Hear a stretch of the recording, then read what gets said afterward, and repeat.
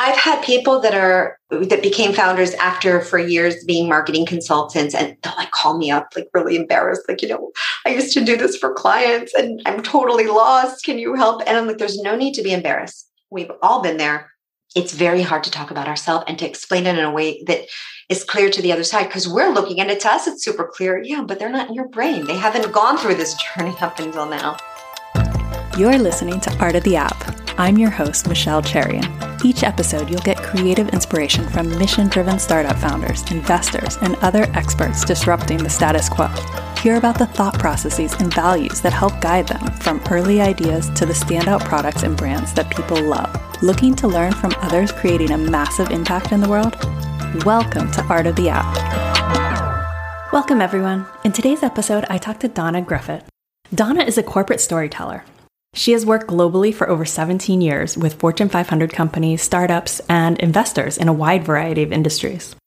She has consulted and trained clients in over 30 countries, helping them create, edit, and deliver verbal and written presentations, pitches, and messages. Donna has the ability to magically spin raw data into compelling stories that captivate audiences and drive to results. Through her guidance, clients have raised over $1 billion.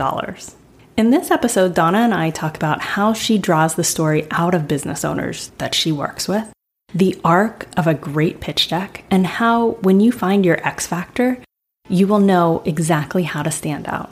This part has great tips for anyone out there going through job interviews. If you enjoy the podcast, please scroll up and subscribe. That is the number one way that we can grow and reach more people. Okay, let's dive in. You're the corporate storyteller, pitch alchemist. And in your intro video on your website, you were saying that you roamed around the world helping people tell their stories. Yeah. I was just wondering, what is one really fun, maybe outlandish story that you helped with, or a client that was really exciting? Oh my gosh, I see exciting things every day. I mean, I get to work with the most brilliant, brightest minds everywhere and tell their stories in a way that they either wouldn't allow themselves to do or are too caught up in the technicalities to do. So, I mean, it's very hard to pick one, because every day I work on the stories for at least two companies. And they're either their investor story or their sales story. I mean, I've done everything from blockchain to construction blocks, from consumer apps to very business oriented enterprise tools. I mean, I have a real soft spot when it comes to life sciences and medical devices, because I feel like that's the real deal. It's an easy sell. It's easy to find the story that's we all have thoughts about our own mortality and our own health, and kind of thinking of how we can make that better. Every single investor, every single customer is going to at some point encounter this with themselves or with a loved one. So those I really like to work on. So I don't know if I can think of one specific one, but maybe as we go. Yeah. When you're working with these startups or corporate enterprises, what's the first stage that you kind of help them with? And how do you kick off drawing out that story with them? It's going to be different for a small startup and either a growth phase company or a corporation, or employees within a corporation. But I think that what is at the core of all storytelling and all messaging is it's not about us. It's our story, but we will tell our story in a way that shows how we serve the audience on the other side. And that's where a lot of people get it wrong. And a lot of people have trouble, tooting their own horn or bragging about their achievements. But if you're doing it within the context of this is what I can do for you as my employer or potential employer, or for you, my potential investor, or for you, my potential customer, that's where it really starts. And that's the kernel of the storytelling, because we want to tell their story, their pain, their problem, not directly theirs, but someone like them. And then show how we've solved it or will solve it, and make them go, ooh, I'll have what she's having. And for yourself, storytelling is such an art, like any other art.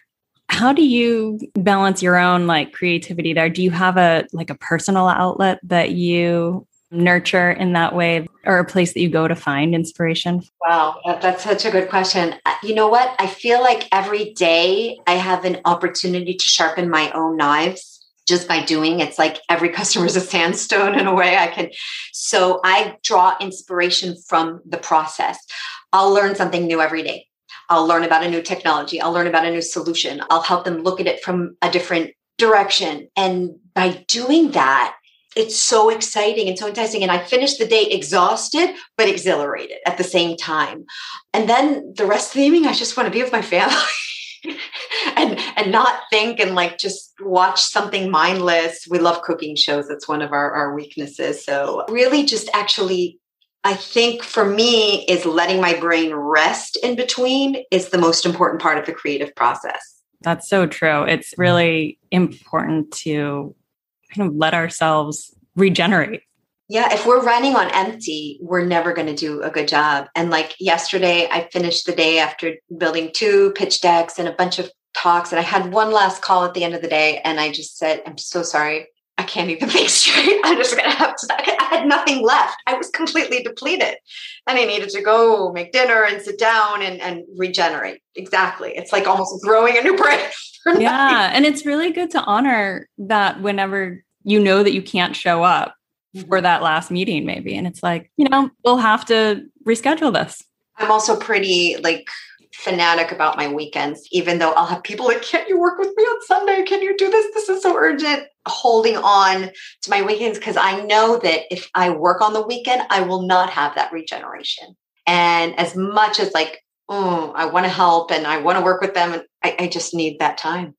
I wanted to, dive into corporate product storytelling, versus your personal storyteller, personal branding.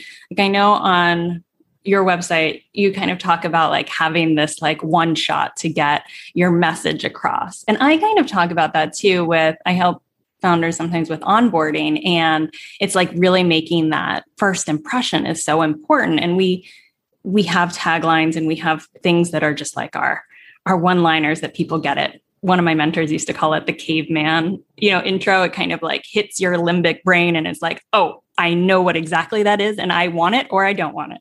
And then there's this other side that I think is part of personal branding too, which is this ongoing storytelling that happens a lot of times over time, and it kind of trickles out with the stories you tell and how you reach people with different facets of how you're making them feel. I thought that that's an interesting place to jump off and just talk about storytelling. You said something very interesting there by saying the cave brain, because storytelling is age old. I mean, way back to cave and before. The last upgrade we got to our brain, hardware-wise, was a part that emerged about 50,000 years ago, and it's called the prefrontal cortex. And it's our center for visual processing. It's what suddenly helped us recognize the members of our tribe so we, wouldn't want to kill the next person that came and it's also about the same time that we started to find cave paintings from about 50,000 years ago. So people suddenly were able to express themselves pre-language and tell their story, which stayed for many, many years. And we learn about ancient civilizations through these cave paintings. So storytelling is very old. And then we go through Greek classics and Shakespeare and Molière and Chekhov. And there's a very specific structure to storytelling. There's a magic to it. And somewhere along the line, it got lost because our ancestors didn't sit around the campfire giving PowerPoint presentations. They told stories. And we remember stories. People remember stories. They don't remember bits and bytes and numbers. I've worked with companies 10, 11 years ago that I still remember their origin story. I don't remember their business model and their CAC and their LTV. I remember why they came up with the idea. I mean, I bet you, Michelle, and a lot of the listeners can think of a story that they heard from their grandparents or something that's been passed down in the family for many years. And it's ooh, yeah. And it's so visceral and so alive that I almost feel like I was there myself watching it as a scene. And again, that's the beauty of storytelling. It makes us imagine ourselves into the scene. And then what happens is when we tell a great story, whether about ourselves, our background, something that we've done, or the story of our product and why it's needed or why we decided to work on it. I just finished literally right before we were recording this with 2 founders working on something in the construction tech realm. And we told the story of how the kernel of realization came that this was a thing that needed to be dealt with. I took that story and that became their intro. So what it does at the same time is it tells a story, it illustrates it, but it also credentials them to show how involved they are in this. So storytelling just has the power. Now, there's a wonderful talk by a professor, and I'm blanking on his name, and I apologize, but he talks about the MBA student and the bicycle. And he said, so there were 2 MBA students up for a position at a hedge fund, and one goes in, they interview, so why should we hire you? Well, because I was summa cum laude and I excel at differential economic models and blah, blah, blah. Great. Okay, thank you. Next. So the next one that was going to come in had called his father the night before and said, Dad, I know they're going to ask me, why should they hire me? And what do I answer? And he said, you answer because of bicycles. He said, huh? And he said, don't you remember when you were a kid, you would go and you would find abandoned bicycles in the neighborhood and you would come and you would renovate them and paint them and then sell them for $100 after you just picked them up and they were junk. And that's exactly why you should work for a hedge fund, because you know how to take something, increase its value, then sell it for a profit. I love that. I know. Isn't that great? And so then the professor said, so who do you think got hired? He said, of course, it's the bicycle story. And then 10 years down the road, when he makes partner and his boss is telling the story of how she interviewed him and hired him, she'll, of course, tell the bicycle story. And it might turn into $300 because inflation, but she remembers the bicycle. She doesn't remember the differential algorithms, blah, blah, blah. And why the bicycle stands out is because it hits into that cinematic, right? There was this thing, he had the audacity to go and buy these things and then remake them and resell them. And, you kind of get into who he is and what he was like as I can't remember how old he was when he did it, but, you're kind of picturing this kid doing it and how that illustrates who he is and how he will bring that to the work. And you just said you picture it. So you're seeing in your mind this kid in his garage or whatever. I'm seeing a picture. You're seeing a picture. We're all seeing. That's what storytelling does. And we don't know if we're seeing the same picture. And you'll probably tell the story again and change it. And I'm sure I've changed it, but it lives on. It makes you feel a certain way. Yes. And that'll be different for everyone, but that's the beauty of it. I guess whenever you're creating a pitch for someone, I was thinking about this, like you have all of these founders coming to you, with different decks. Some are probably easier stories to tell, and some people it's easier to draw out their story, but everyone has a story. The person who thinks that they're the boringest person in the world still has a story, right? So what is kind of like the anatomy or DNA in terms of a good pitch story? What should be in there? Going back to ancient Greece and Shakespeare and Molière and Chekhov, if you remember how they wrote, a lot of the great literature started off as plays in acts. Act 1, Act 2, later that became chapters.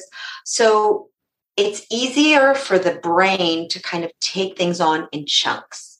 And if you think about the story of, a Shakespearean tragedy or a Greek tragedy, there's a problem. Something is happening. Something's going wrong. Ooh, and then emerges the hero who has a plan to solve this problem or kill the villain. And then it goes into the actual doing of it and how it happens and the plan of attack. And then the aftermath, the future, what happens after. And that is the baseline and the stepping stones for me for creating any kind of deck. Investor deck, sales deck. So we start off with the problem. If you're talking to an investor, it's the problem not of the investor, because their problem is they want to make money, but it's the problem or the opportunity for your end user. And there's several different ways to illustrate it. Your origin story, where you experienced it yourself. It could be a story of one of your clients and their miserable existence before working with you and what their struggle was about. It can be an example of a company that was hacked or that lost money or that. So it can be a lot of different things, but you want to illustrate it because sometimes to founders, it's such an obvious problem. And the investor or the customer are listening to you for the first time, and it may not be so obvious to them. So you have to draw them a picture. Like you said, you saw the picture in your head. So starting off with the problem, and as they say, Silicon Valley investors say, motivate the pain, and then you move on to your solution. How are you going to address this? What's it going to look like? Take them on a user journey. Let them see what it would be like from the perspective of a first-time user. Walk them through the steps. You can create a narrative. You can then, if you used one of your customers, now let's check back in on this customer and see how their life has transformed by using us. And you walk them through the steps. And then, of course, you want the business, the plan. How are you going to make money? How are you different from others? What are your go-to-market strategies? And then the future. Where do we go from here? And this is the part where a lot of times people miss that opportunity to show what their big vision is. And they'll say, yeah, but we're not there yet. I know you're not there yet, but where are you going to take them? And then how are you going to get there? You have to show that you're heading towards much bigger, loftier things in order to really engage an investor and let them paint them this picture of where you could go. Will you get there? That's why it's called venture capital. Yeah, it's very much the hero's journey. It is. It's a venture and an adventure, and you just don't know where it's going to lead you. And you might end up making 10x and you might end up losing everything. But it's a journey. Yeah. One of the things you said was whenever the founders are in their own story, they're like, oh yeah, it's so obvious and it's so maybe uninteresting. And it kind of underpins why it's just so hard to DIY this. You know, it's hard to hear your own story. Oh, so hard. I'm sure even you feel like this. When I had to write about myself, or I had to write my own content for my website, I kind of wish that I had the me persona, the storyteller that I could like pull out and have her tell me how to do it. I've had people that became founders after for years being marketing consultants, and they'll like call me up like really embarrassed. Like, I used to do this for clients and I'm totally lost. Can you help? And I'm like, there's no need to be embarrassed. We've all been there. It's very hard to talk about ourselves and to explain it in a way that is clear to the other side, because we're looking at it. To us, it's super clear. Yeah, but they're not in your brain. They haven't gone through this journey up until now. So it's funny because when I put out like on my website under resources, and you all are welcome to check these out, I have an ultimate cheat sheet for an investor deck, for a sales deck, and for like a demo day deck. It's really like my trade secrets in a way. And somebody said to me, aren't you just like giving away all your secrets? Aren't you going to lose business? And I said, listen, a great chef puts out recipes from their restaurant, because there are going to be some people that can't journey to Barcelona and have this amazing experience. And they're going to be pleased as pie to make it at home and just enjoy it and say, wow, this is amazing. I hope I can get there one day. And then there will be those saying, now I really want to meet this chef and I want to taste what he or she has to cook for me. So it's exactly that. It's about finding the value you can bring to others and showing that through your work. It's not giving it away. Some of them will be like, okay, great. I got the recipe to do it myself. And some will be like, okay, sounds great. I can get it organized, but I need you to do the writing. There's also an aspect of like really holding the space for someone to be able to do their own processing. Because a lot of times we start, we stop, we get frustrated. We kind of need someone to like be able to see us, be able to say, okay, like, no, stop. Like what you said was really interesting there, to like kind of mirror back to us what we're not necessarily seeing. And that is about just like that active listening, that active, reflecting. That is so helpful. I'm the perfect benchmark because I don't come from a technical background. I don't come from a finance background. I don't even come from like an MBA. So if after a few minutes in talking, I can tell your story and explain simply that anyone would get it, what it is that you do, you can do it too. Anyone can do it too. Because we have to distill it down to that perfect story that everyone gets. Everyone, your grandmother, your grandfather, your 8-year-old niece, the investor, potential customers, potential employees, everyone needs to get it. Now, you might tell the story slightly different to different people. And that's the beauty of it. You find their pain, their need, and then explain the solution, and they get it much better because then it's relating to them. And I know you work with companies and their employees, right, to kind of help them see what their value is. And I think on your website, you called it their X factor, which I thought was awesome wording for it. You come from like a writing background and a copywriting background. And, I come from an art and design background, and I work in branding and product, and we both work with startups. But like, those are just like things, right? There's a lot of people who do those things, but then the X factor is kind of like how we show up, what about us makes us different. And I love this because it's almost like, well, once you know what your X factor is, it's like there's no competition really, right? Because there's lots of people who do what you do, but not how you do it or how you're going to connect with the people. And if you look at your finger now, both your index fingers have different fingerprints, and everyone else around is going to have it. So that uniqueness and knowing that you bring unique value to an organization is incredible. And everybody, right now, it's the season where everybody's writing their performance reports and their 180s, 360s. And I see my friends working in corporate just agonizing over it. Because talking about your own value is one of the hardest things that we have to do. It's probably one of the hardest writings that we'll ever do. And I created X Factor as a workshop many, many years ago. A dear client of mine, this was when I was working more with enterprise, and a dear client of mine were being acquired by Cisco. Everybody was kind of a buzz. Will we stay? Will we go? Will we be fired? Will we be hired? And there was a lot of anxiety around it. And I was thinking, I felt really bad. And I was like, what can I do to help them? And then I thought, okay, well, they're going to be interviewed. They're going to have to be decided if they stay, if they go. And then if they do go, they're going to have to interview for new positions. People don't know how to sell themselves. So I created this workshop, tell them X Factor was a popular TV show then with Simon Cowell, and it's finding that kind of secret sauce of like, what is your unique edge? And it's finding the talents that you have. You're born with talents. Those are not something that you can learn and train. You can hone them over the years, you can improve them, but we all have unique talents. And some people don't realize cooking is a talent, kindness is a talent, good listener is a talent. We discount so many. It's not that you have to be a phenomenal artist, singer, dancer. I wasn't born knowing that I knew how to do stories. It evolved over time. And then I realized that there was an innate talent there that's a gift. Then there's the skills, the things we've honed over the years, how we've taken our talents and honed them, things that we've learned. And then there's the company's needs and how we can meet them. So what have we done to prove that our talents and our skills can serve their need and has served a need all over the world over time? And that is the X factor. When you can talk, but I would flip the order then.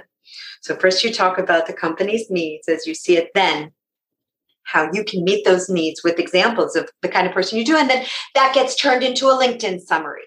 That gets turned into your networking pitch. That gets turned into your job interview. Because, in a job interview, they say, so tell me about yourself. What a misleading question. Like, where do you even begin? And I think they do that on purpose. Because you can start from anywhere. And the wisdom of being able to start from about them and how you bring something to the table for them, that's going to grab them. Because my next question was going to be like, what's the top tip for, someone who was wanting to find their X factors? Look back over your life before the company even. The first step is look at a volunteer projects, look at class projects, look at things that you love to do, and try to identify. And I have a talent bank, then it just like, what are the talents that helped you achieve that? Something that you feel proud of. It could be, a fundraising thing that you did. It could be someone told a story of like how she created like a play group for moms with 2-year-olds and managed to like make it an ongoing every week thing. And these were moms in tech, so something you're really proud of. What are the talents? What are the skills that you've gathered over the years? And then look at the company and their needs and show like anecdotes and examples and numbers of how you've made this happen, and then create your X Factor statement. And I always love starting with a story. So if you can think of a story like the bicycle story, or like he went to the job interview and started with the bicycle story. So do you have a bicycle story? Do you have something that encapsulates something special about you from the time you were a kid, or when you were in college, or when you were a brownie, or you're a Girl Scout, or, it's endless. And we all have these stories that really show a facet of ourselves. And that's going to be what captivates, and then prove how those talents and skills have come to life throughout your career. They have nothing to do with the actual job that you're doing. And maybe they do. They're the background that kind of maybe make you really exceptional at that job, but it's not the direct thing that job does in a lot of cases. And you want to try to match up, what they've written about the job requirements, and between you and me, job requirements, they don't even know what they're looking for. Usually they just put together a list, and it really has nothing to do with the person's soft skills or personality. And there's a lot of startups out there trying to solve that, of course, the recruiting process.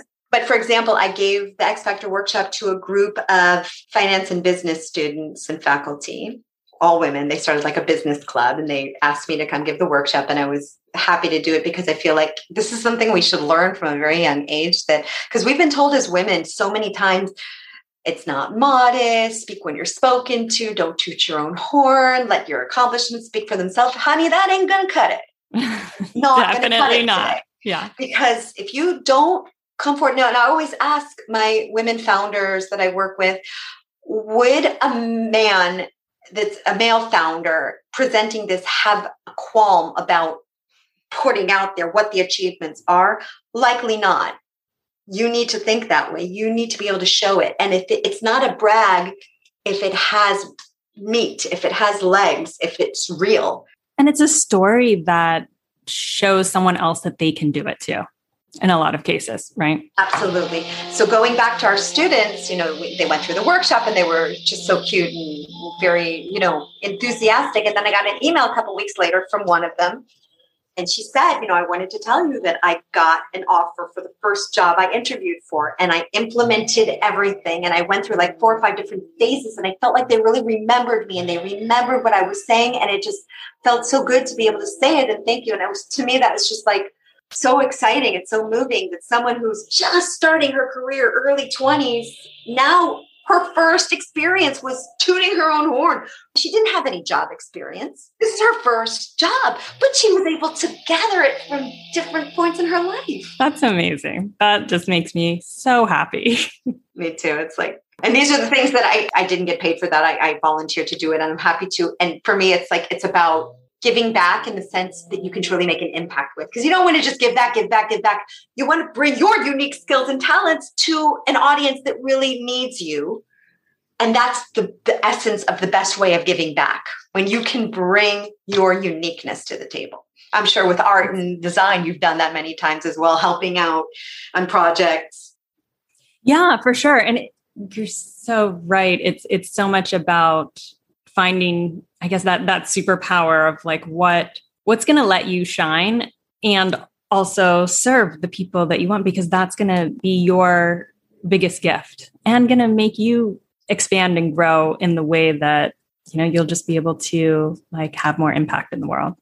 And I love like your story of that woman who was able to share her story from the very beginning of her career, because that's something that like a lot of us would, have to work on getting better at is telling that story and being, just telling our story more and not having it feel braggadocious or, in any other way that is other than just, telling another story.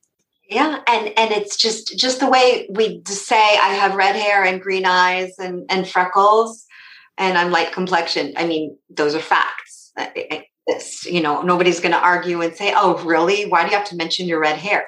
It's like, I've got accomplishments. I've done this. I've got this degree. I've brought in projects that have done this. I've worked with over 1,000 startups and VCs and helped my clients raise $1.2 billion. Like, these are irrefutable facts. Like, and even myself, I'll be talking about these things and be like, but these are mine, and we need to own our achievements. We've worked darn hard to make these happen, and we have every right to own it. I co-lead a community online called Women Founders Unite. And one of the main things we want to have there is empower women, women empowering women at different phases of the way, giving tips and being there. And my like kind of life mission, in addition to, you know, helping people tell good stories, is to help women find that powerful voice and yell it from the rooftops. On that end, I guess, is there anything right now, like kind of like helping women and helping, you know, people in general, like to anyone listening, kind of like help them feel like not alone on their journey? Is there anything that you're kind of like being challenged with right now, or what you're working on? Yeah, anything that you find challenging that you're kind of like actively working on? I think COVID was a massive challenge for all of us. And I think one of the lines that resonated with me most at the beginning was like, we're in the same storm, but not in the same boat. Because everybody was kind of hit in different ways. The minute, like May 14th, 2020, the day that I got the emails from my girls' schools that they're closing, and then the complex we were living in closing all the shared spaces, and clients canceling, and people that have already I'd done work for can't pay. I mean, it was all kind of happening at once. And I was shot right back to 2008. I had gone through it then, only I was single and didn't have kids. And it just like I was doing more enterprise work, and everything was frozen. No travel, no workshops, nothing. In a one fell blow. It didn't happen in trickles over time. Suddenly everything shut down. Then it took me longer to kind of find my way. And that was actually when I pivoted towards startups, because I was able to identify a need. I was brought on to help a cardiothoracic surgeon with his professional speeches. He was like the head of the cardiothoracic surgeon and the cardiologist guild. And apparently they're like the Jets and the Sharks. They don't really like each other. So he had a lot of politics to handle in his speech. So I worked with him on his speeches. And then he showed me 2 medical devices that he had invented. And he said, can you help me with the investor decks? Now, I'd never worked on an investor deck before. We're talking 2008, 2009. And I said, I've never worked on an investor deck, but hey, a story's a story. And he had been invited to a big angel conference in New York. So we created 2 5-minute pitches for the different things. And I actually ended up presenting on his behalf. He was one of those people that he can save 3 lives a day with 6-hour surgeries, put him in front of PowerPoint, the guy.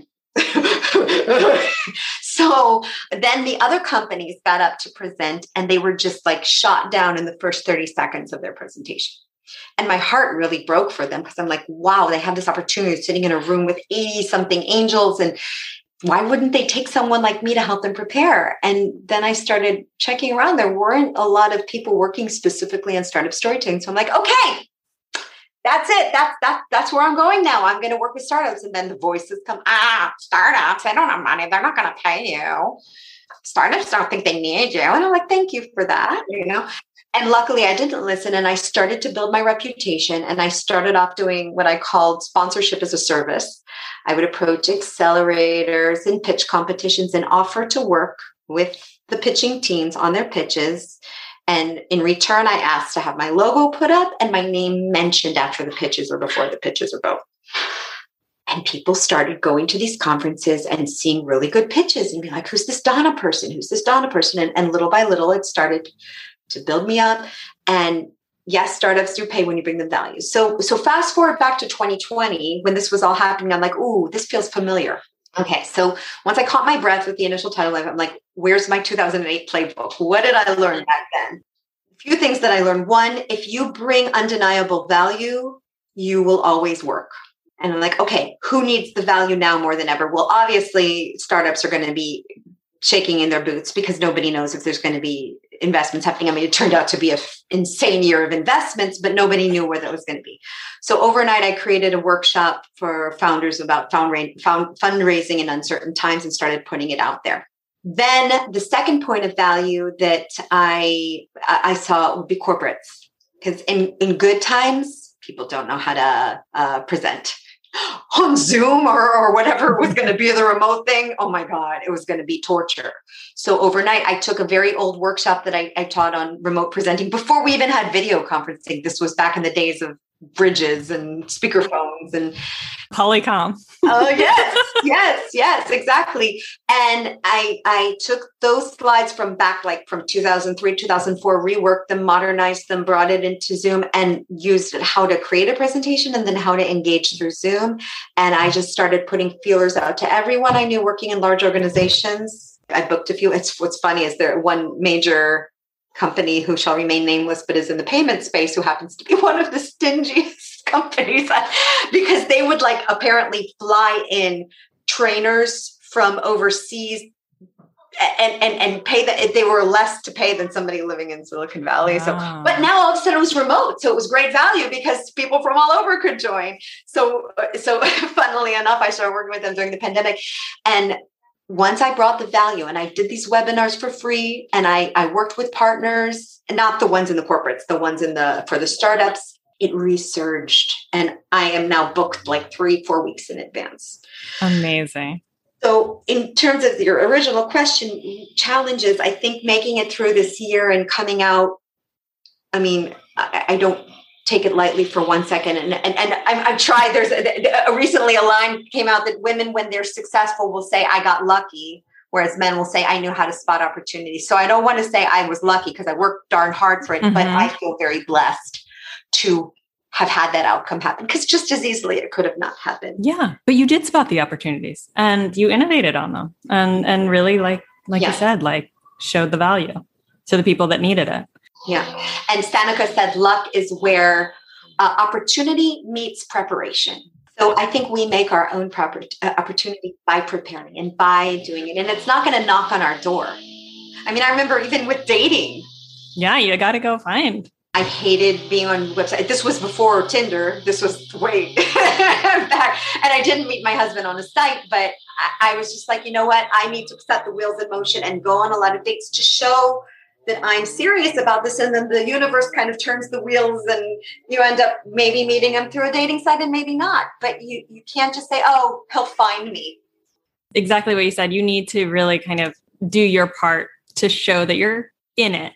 And my innovation in that was to find a really great tribe of women friends that were also single, because most of my friends were getting married around the time, 28, 29, and I was single and I had to find new friends. So I got on dating sites and went to the other side and started like contacting women saying, sorry, I'm not hitting on you. Not that there's anything wrong with that. That's fine. But I'm kind of looking for some other women friends. Oh, like a wing woman. Yeah, exactly. Yeah. Go out with, enjoy life while we're on this journey. Want to go for drinks. And I had one that just like, totally, it sounds great. And we became really good friends and we added some other friends. And then, so once you're happy and once you're productive and once you're doing and you're in the moment and you're in the flow and you're not thinking about the pains and the problem, things have a way of just falling into place. Keeping positivity. And I'm taking this from the dating world, but it's so applicable to life, especially in this year. You got to keep the positivity. You've got to take away the toxicity because there's so much of it out there. Yeah. And I think a lot of it goes back to the thing that we were talking about before about just really thinking about, well, what you want, and what you desire, but also not thinking about yourself too much in the way that like, it's more about being in action and actually not having the fear of overthinking it or thinking about like, oh, what if I do this? What will be the result? And it's just, following through on the desire of what you want in that moment. And like you said, going to put together this girls group, which is amazing.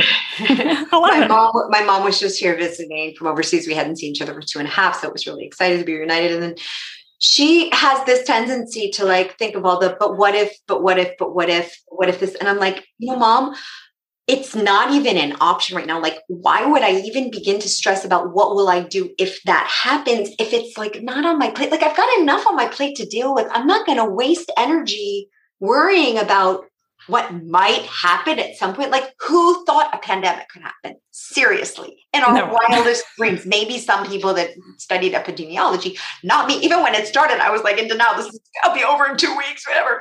And I'm kind of glad because I had people at the beginning saying things like, buckle up, it's going to be a long ride. If I had known that we'd be here, my kids would be out of school for a good part of a year, I would have don't know what I would have done. So it's like we're able to take things in chunks. And that's the same thing with storytelling. You tell it in chunks, in bits, groups. But, since we don't know what the future lies, and I think if this year has taught us anything, it's like life can change in an instant. Just live and make the most of it and deal with the here and now. And of course, you have to think about the future, but not stress about the future. Are they going to close down the country again? Will we have variants? I don't know. Probably. Right now, I'm loving the fact things are still a little bit more back to normal and we're vaccinated and we're living. All right, let's get to our lightning round. Who or what are you learning from right now? My clients. Every day I learn new things and I get to hone my brain. And I said to my husband the other day, I'm like, wow, if they say that like exercising your brain will minimize your chance for Alzheimer's, then yay. You're on top. How do you recharge or fill up after what we were talking about in the beginning, even like just feeling so spent by your work?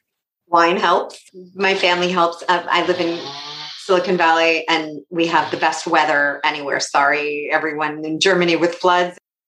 Our Pacific Northwest, which right now are melting from heat. And here we are. Incredible weather. So we go out a lot in nature. We do a lot of hikes, road trips, saved our soul during this pandemic that we were able to just, go look at the ocean, go look at the forests, redwoods. It's like, it feels like the list is your land. And that's what California is all about that. Yeah, I miss California. What advice would you give a young person entering their career? Go with your passion, go with what you love, and find a way to turn that into a career. Because I think, careers that are happening now, 10 years ago, we wouldn't even have imagined community managers, in the creator economy, everyone, wanting to be a YouTuber, wanting to be an influencer. These are things that you can actually make money off of that who would have thought it? And I think when my girls who are 8 and 5 move into their career, they're going to be doing jobs that we didn't know existed now. Don't let anybody tell you, oh, go get a serious job, go to law school, go to whatever, because that will dampen your spirit if it's not something that you love. I read somebody that I follow wrote something about, follow the energy and then you'll find your purpose. What energizes you? What makes you excited about getting up in the morning? That's what you have to look for. Where you're like, there's a term called flow. Philosopher Csikszentmihalyi talks about like this optimal performance, like pianists and athletes and dancers are in this moment. And if you saw the movie Soul, recently, the Pixar, beautiful. And he's playing piano and like his soul goes up to like somewhere half between heaven. And it's like this moment that you're out of your own body.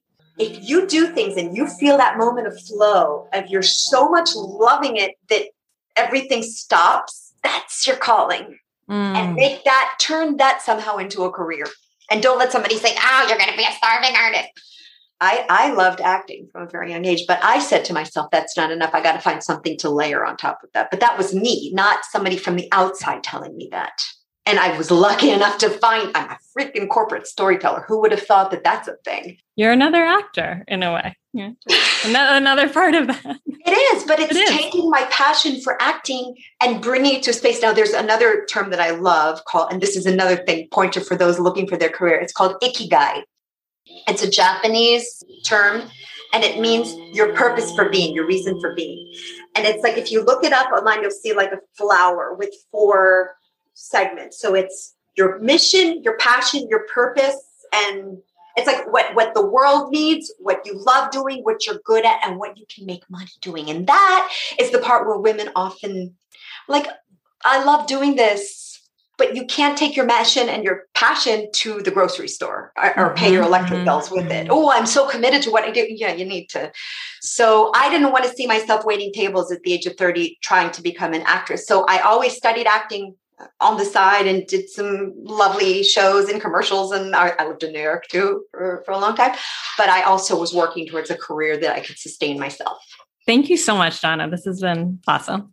Awesome talking to you. This was just like a fun little conversation. Thank you so much, Michelle. Thanks for having me. Thank you so much for listening to this episode of Art of the App. If you liked the episode, please share it with a friend and consider leaving a review on Apple Podcasts. This helps more people just like you find the show. You can connect with me on my website at michellecherrion.com or Instagram. The link for both is in the show notes. See you next week.